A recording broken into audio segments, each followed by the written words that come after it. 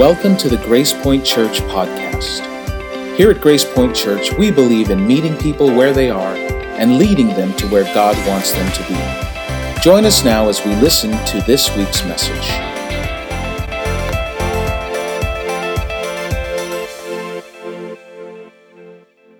But I am so glad to see all of you here today. I'm glad those of you who remembered last week. I am thrilled about today, not because of the game and because the Niners won, which is great, but because I'm thrilled about what we're going to be talking about today. And as you can see, I am a fan of the 49ers, have been for pretty much as long as I can remember. I was a fan before this year. I was a fan before the rough days. I was a fan before the good days. And I've always loved this number through the years, probably because it is the number that is the year that I graduated from high school. Stop doing the calculations. It was a long time ago. But this was my number. And I loved all the 85s through the years. Mike Wilson in the big early 49er years, and then Vernon Davis in the later years, and now George Kittle. And I love this theme that the 49ers have going right now that's on Ken's scarf over there, but it's faithful then, faithful now. Because we had some rough times, but you were faithful then, faithful now. And like many of you, I've got a bunch of 49er stuff all over my house. And remember, if you were here last week, I said if you bring the weirdest 49er thing that you have, and we're going to have a prize for the person who brings the weirdest thing. So, did anybody bring anything weird? And you can't point to somebody. See, I knew somebody was going to point at someone. Thanks, Joe. I know. Joe's right in there with it. So, I brought some things. Dude, you're going to be in trouble later. I brought a couple of things from the house that my family has accumulated over the years.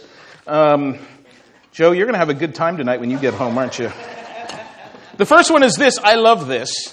I've never actually used it for beer, but it is a beer stein. And I got that a long, long time ago, and I don't remember why. I got this, which is kind of cool. But as you can see, the water needs to be changed. But But then, I was thinking when I opened this box, I thought to myself, what in the world? This is old. But now I'm thinking, this isn't old. It's supposed to be like that because he's in the fog. Right? Carl's in there with him. So now I'm not so mad at the person who gave it to me. Do you know what this is?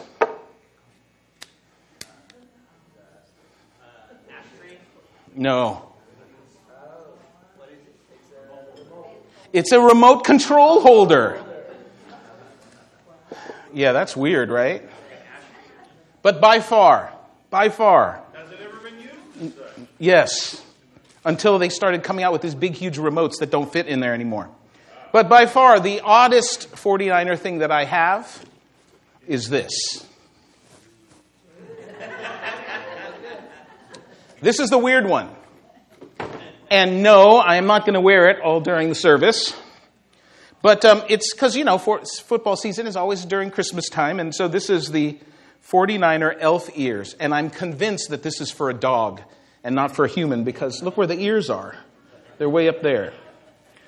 I've got all this stuff, and maybe like some of you, I've got this 49er stuff all over my house because I'm a fan. And if you would look at them and you walk into my house and, you see like all of my kids wearing jerseys and you look at their closets and they've got the jackets and the sweatshirts and you would say, yeah, this is a house of people who are 49er fans. This is the house of the faithful. Well, a couple of years ago, because we had spent some time in Central Florida, and it was great for me because when we were living in Florida, the Niners were doing horribly, and so I didn't have to watch them. But when we came back, I just thought, okay, I'm home now, and I get to cheer on for my Niners. And so one day, I remember my son was home from school, and we were watching a 49er game at home. And he was talking to me. We were talking about the Niners, and he was telling me about these different players. And he said, that is who that was, and where he came from, and what school he went to, or where did we get him from, what other team did we trade for him. And all of a sudden, it hit me. I realized that I didn't know very much about the 49ers anymore. I didn't know who many of the players were. I didn't know how they did last year. I didn't know who they drafted. I didn't know anything. And it hit me that I was a fan, but I was not a faithful. It was a very, very painful thing for me to talk about this morning or this afternoon. But I think that we all, and the reason I bring this up is because I think we all can fall into that trap of having a bunch of stuff around us and thinking that we know what it is or that we are associated with it, but it's really just around us, but it has nothing to do with us in our daily lives. And for many people who grew up as Christians, one of those things is the Scriptures. It's the Bible. If you grew up as a Christian, if you're a Christian now, I will bet you that you have more Bibles than people living at your house. All right? And there's probably somewhere in your house where there's a stack of Bibles. Some of you stack them this way, some of you stack them this way, but somewhere in your house there's a stack of Bibles. You've got them all over the place, and nobody ever reads them. You have devotionals, you have other kinds of books, right? You look on your phones and you've got the Bible app and other things. You listen to Christian music, and it's all in your hands right now. In fact, you can go and listen to sermons that are only slightly better than what you're going to hear today. Or go to concerts and be completely surrounded with the trappings of Christianity and not know anything about it. We can be surrounded by things that are associated with Jesus, but still not know who Jesus is.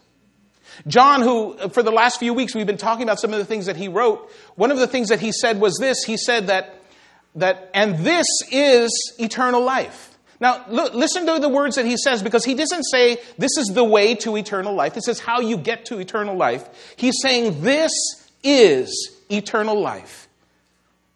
You know what eternal life is? That they know you.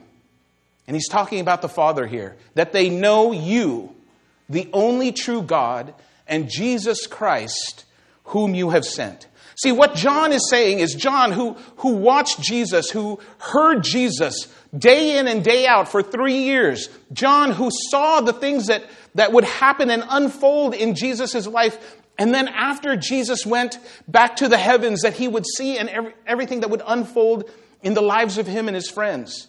He would look back and write, and he would say that, listen, it's not that the point of life is knowing God.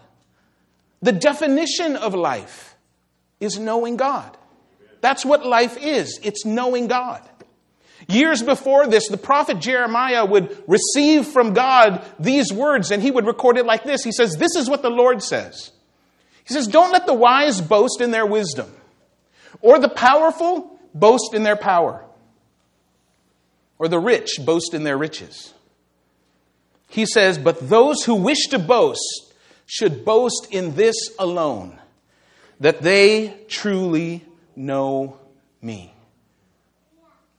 See, what he's saying is this. He's saying that, listen, you could be the smartest person in the world. You could have governments and country and companies from all over the world trying to get you to work for them because you're the smartest person in the world.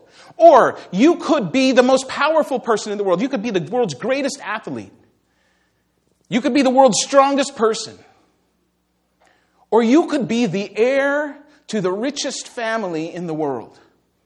And all of those things, those experiences that you would have if that was you, the things that would happen in your life if that was you, the things that you would be able to do if that was you, none of those things compare to the satisfaction of knowing who the Father is and knowing Him, having a relationship with Him.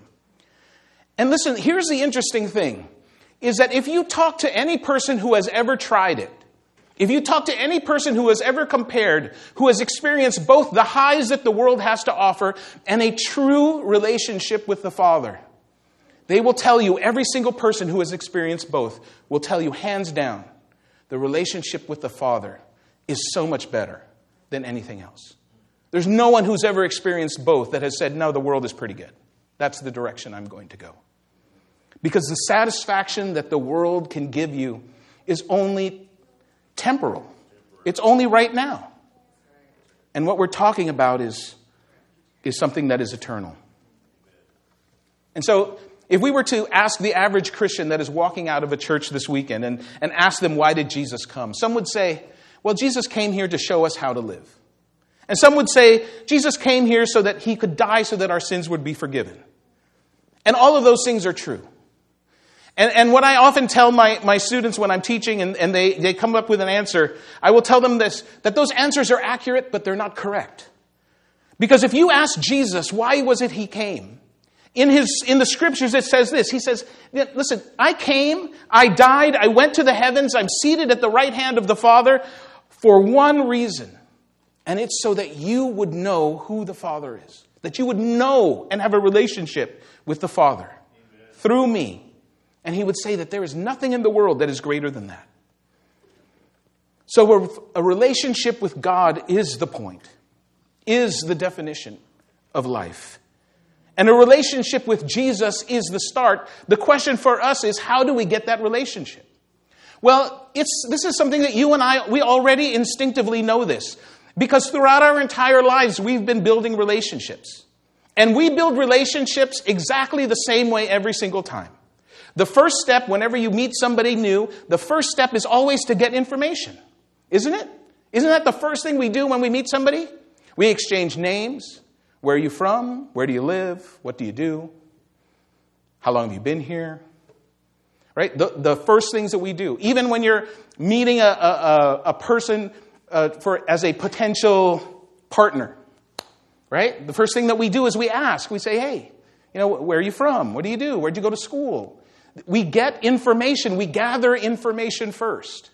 Then the second step is after we start the process of gathering information, we make an investment. In other words, we stop going to just the questions of where did you go to school and where are you from and where did you grow up? And we start going to the questions of what do you think about life? What do you think about this? What's your opinion of that? But those things require us to invest. We have to invest time in the other person. We have to invest emotion in the other person. And so we have to make an investment in that other person. And if we are willing to spend the time to get the information, and if we are willing to invest in ourselves to make an investment, then we get to this place where we experience intimacy. But you have to go in that order. You can't go to the third thing first. And women, you know this. Right? Because many of you have experienced this, that there's some guy and on the first date he tells you that he loves you. And it's creepy.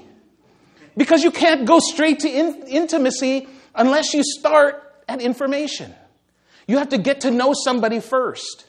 And so the same thing is the same thing with our relationship with the Father. That we can't go straight into intimacy unless we know the person that we want to become intimate with. So the first step is information, getting to know the person. The second step is making that investment, and the third step is when we finally experience intimacy. So if the first step is information, it's getting to know the person. So how do we get to know Jesus? Well, the way that we get to know Jesus is how he revealed himself to us, and that was through his word. And how do we get to intimacy? It's when we place our trust in his word. That when it goes from just words on a page to part of our life. We're going to look at a passage here where the Apostle Paul, who if you have never met Paul, or maybe you grew up and you heard of Paul as Saint Paul, but Paul wrote many of the books in the New Testament, and Paul would write to one of his friends, one of his younger colleagues. He would write to him, and he would write this to Timothy. He would say, but you. Now, and this is important because before this passage, before this verse, Paul was telling him that you have to be careful of this. You have to be careful of these people because they're trying to deceive you. They're going to try to change you. They're going to try to pull you away from the things that you know. But he says, but you must remain faithful to the things that you have been taught. He says you have to be faithful to the things that you've already talked about.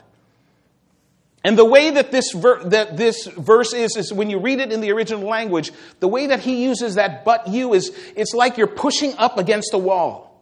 That you have to resist the force that is coming at you. He says, but you must remain faithful to the things that you have been taught. You know they are true, for you know you can trust those who taught you. See, Paul was saying this wasn't something that you just made up. It wasn't something that I just made up. You got it from me, and I got it directly from Jesus. You know that you can trust it. And he says, you have been taught the Holy Scriptures from childhood. And the implication here is that what he has been taught, those Scriptures, are not just something that came out of nowhere, but they are a heritage.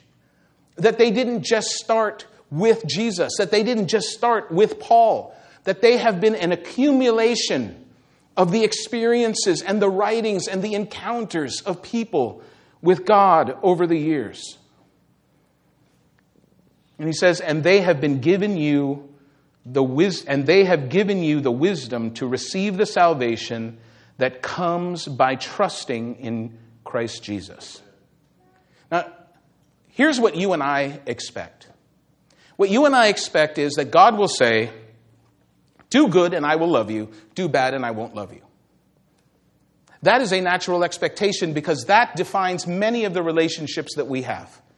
In fact, that defines for us many of the relationships that we have had with our parents. The relationships that we have with our children. Because when our child comes up to us with an A, we don't grumble at them. And when the child comes home with an F, we don't celebrate and take them out to dinner. We do the opposite.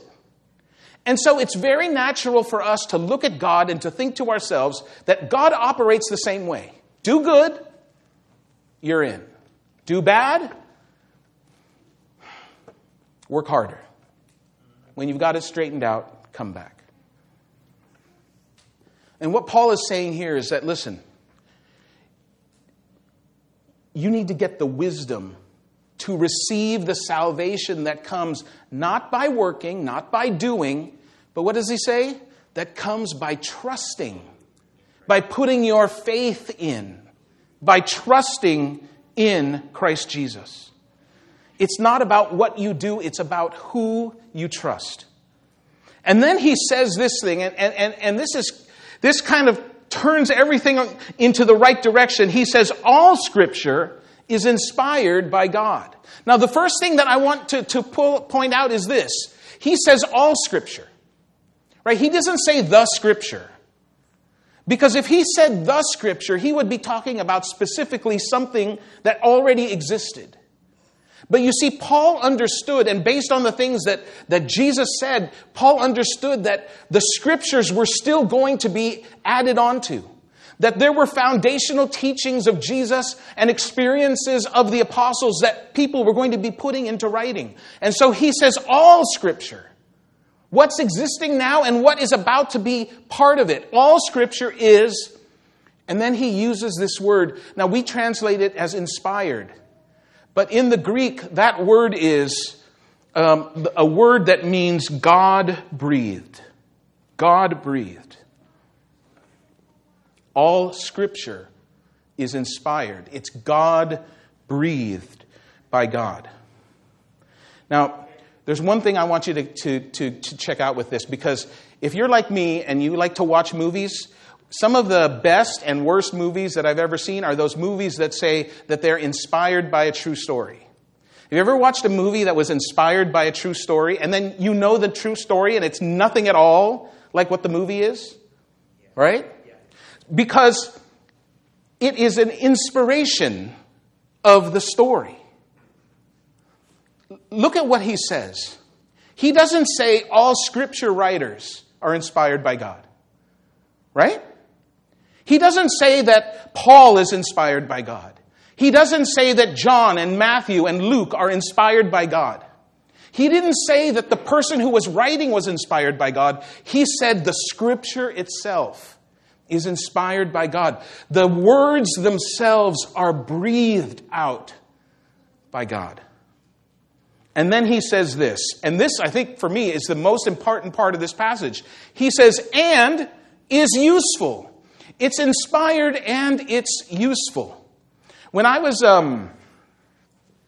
younger, my parents had a Bible, and it was a Tagalog Bible. And Tagalog is the main dialect of languages in the Philippines. And we had a Bible, and it was in Tagalog. And it was absolutely of no use to me whatsoever. I didn't understand most of the words. It took me too long to take out the Bible and my English Tagalog dictionary and try to go through one by one and figure out what he was saying. Because in the Tagalog Bible, they don't use conversational Filipino. They use like these really, really deep words. And so that Bible was of no use to me. If the scriptures were written in a way that you and I couldn't understand them, that they didn't make sense to us, that they weren't really practical, they wouldn't be useful. See, what Paul is reminding us is this, is that the scripture, not only is it breathed out by God, but it's useful to you. It's practical to you. It's not a story that you read. It's something that you can directly apply to your lives. It's useful to teach us what is true and to make us realize what is wrong in our lives. And that phrase, makes us realize, is the phrase that you use when you're talking about looking at yourself in the mirror. And I say this all the time. It's of absolutely no use to you to have a mirror. If you walk up to the mirror, smile, there's a piece of spinach in your teeth, and then you just go, okay, and then you walk away. The mirror has done you no good because there's still spinach in your teeth. The only thing that makes the mirror practical, that makes it useful to you, is if you look at it, see what's wrong, and make a change. And that's the phrasing that the implication of that phrasing. He goes on to say this, he says, it corrects us when we are wrong and teaches us to do what is right. The word correct there is the same word that means straight, to straighten us out. Have you ever had a plan? Maybe a place that you wanted to go, a degree you wanted to get, a job you wanted to get, and instead of going directly there, you kind of went over here for a while, you tried out this for a while, you went over there, and eventually you ended up to where you wanted to go, but it took you a while to get there? This is what he's talking about. See, he's talking about the way that the correction is not necessarily in changing where we want to be going, but it's in getting us there in a way that's better than the way that we would have done if we were doing it on our own. It gets us to go there straight instead of being all over the place. And then he says this. He says God uses it to prepare and equip his people to do every good work. I don't like that phrase, good work. Because when I read that phrase, good work, and maybe this is just me, but when I read that phrase, good work, I think of church work. I think of teaching. I think of serving in the church. That's what I think of when I hear that word good work. But that's not what Paul's talking about. When he talks about good work, he's not talking about church work. I mean, that's a part of it, but that's not central to it. He's not talking about humanitarian work. He's not talking about serving the needy or giving to the poor or feeding the hungry. I mean, it's all of that, and that's all part of it. And that is good work in your life. But he's also talking about the good work that you do at work, the good work that you do at school, the good work that you're doing in your family, the good work that you're doing in your marriages, in your relationships, the good work you're doing with your children and your friends. And he says that the scripture is something that God uses to prepare and equip you to do all of that work in a way that we can look back and say, wow, that was good. That was good. That was good. See, you're equipped so you have the tools to do it. But then you're also prepared so that when the moment comes, you're ready to step in and do it. The first 5 books of the scriptures, the Jewish people, when they were first written, and even up to today, they refer to the first 5 books of the scriptures as the Torah. And the Torah means learning, it means teaching, it means law, it means instruction. And those are all appropriate words for it because the Jews believe, as many Christians believe, that the Word of God is something that shows us how to live our lives, and more importantly, how we stay connected to God. But the literal translation of the Hebrew word Torah is throw the rock. If you take the word and you translate it into English directly, it is throw the rock. And the idea of throwing the rock is actually a practice that was used by travelers at that time when they were walking along a road at night. Because there were no street lights. There were no donkeys that had headlights. Right? They didn't have flashlights. Very few people thought enough to carry a torch. And by the time it was dark, it was hard to find a way to light the torch.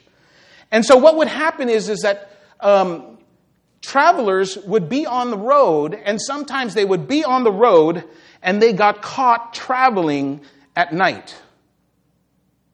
And they had to keep going.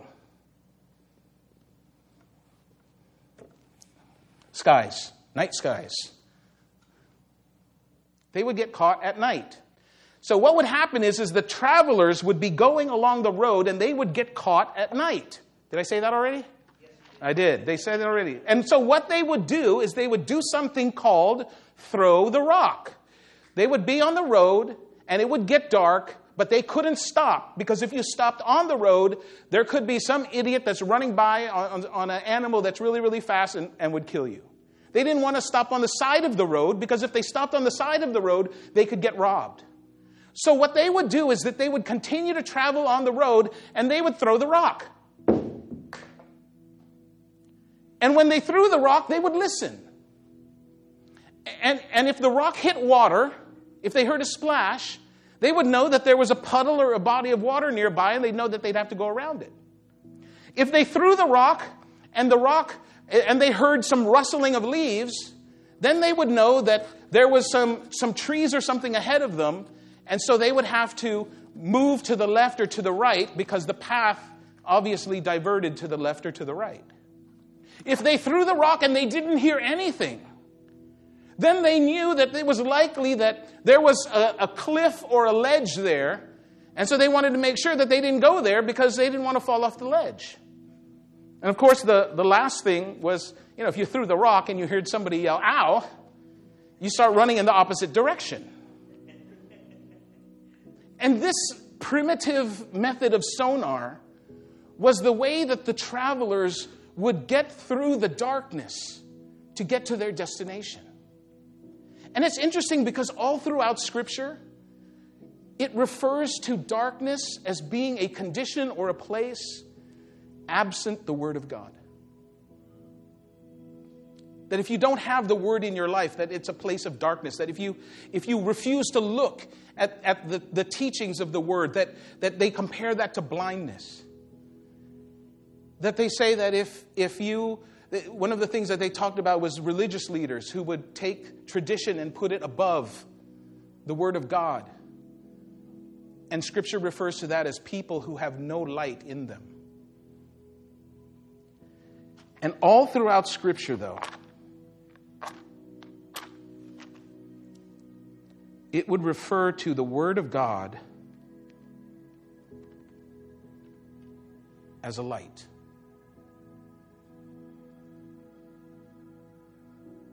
In fact, in Proverbs it tells us that the Word is a lamp unto my feet and a light unto my path. In other words, it's going to show me where to put my foot so I don't hurt myself, but it also lets me see the direction that I want to go. And so Scripture compares and contrasts these two, the darkness and the light. He is a lamp unto my feet and a light unto my path. Last week we talked a little bit about the vision for our church and what my commitment was to you and to our church. And so today, as we wrap up this series, I want to talk about an invitation for you to make a commitment to you. And that is for us to see not just the importance of God's Word, but to actually make it a part of our lives.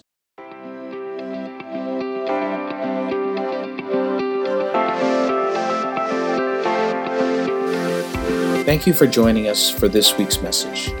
Grace Point Church is located in South San Francisco, California. For more information, look us up online at www.wearegracepoint.com.